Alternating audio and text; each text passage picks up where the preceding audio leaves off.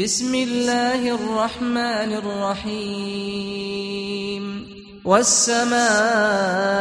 ذات البروج واليوم الموعود وشاهد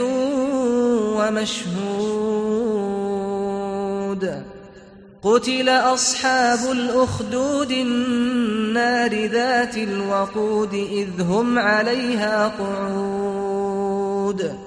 وهم على ما يفعلون بالمؤمنين شهود وما نقموا منهم إلا أن يؤمنوا بالله العزيز الحميد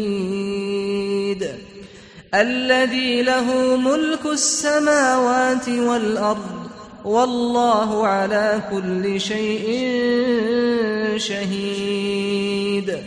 إن الذين فتنوا المؤمنين والمؤمنات ثم لم يتوبوا فلهم عذاب جهنم ولهم عذاب الحريق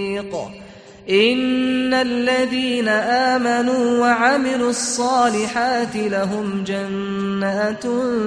تجري من تحتها الأنهار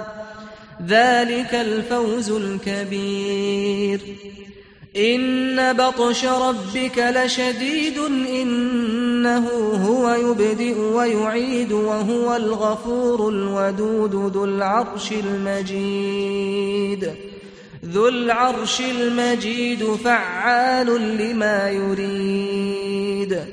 هل أتاك حديث الجنود فرعون وثمود بل الذين كفروا في تكذيب والله من ورائهم محيط بل هو قرآن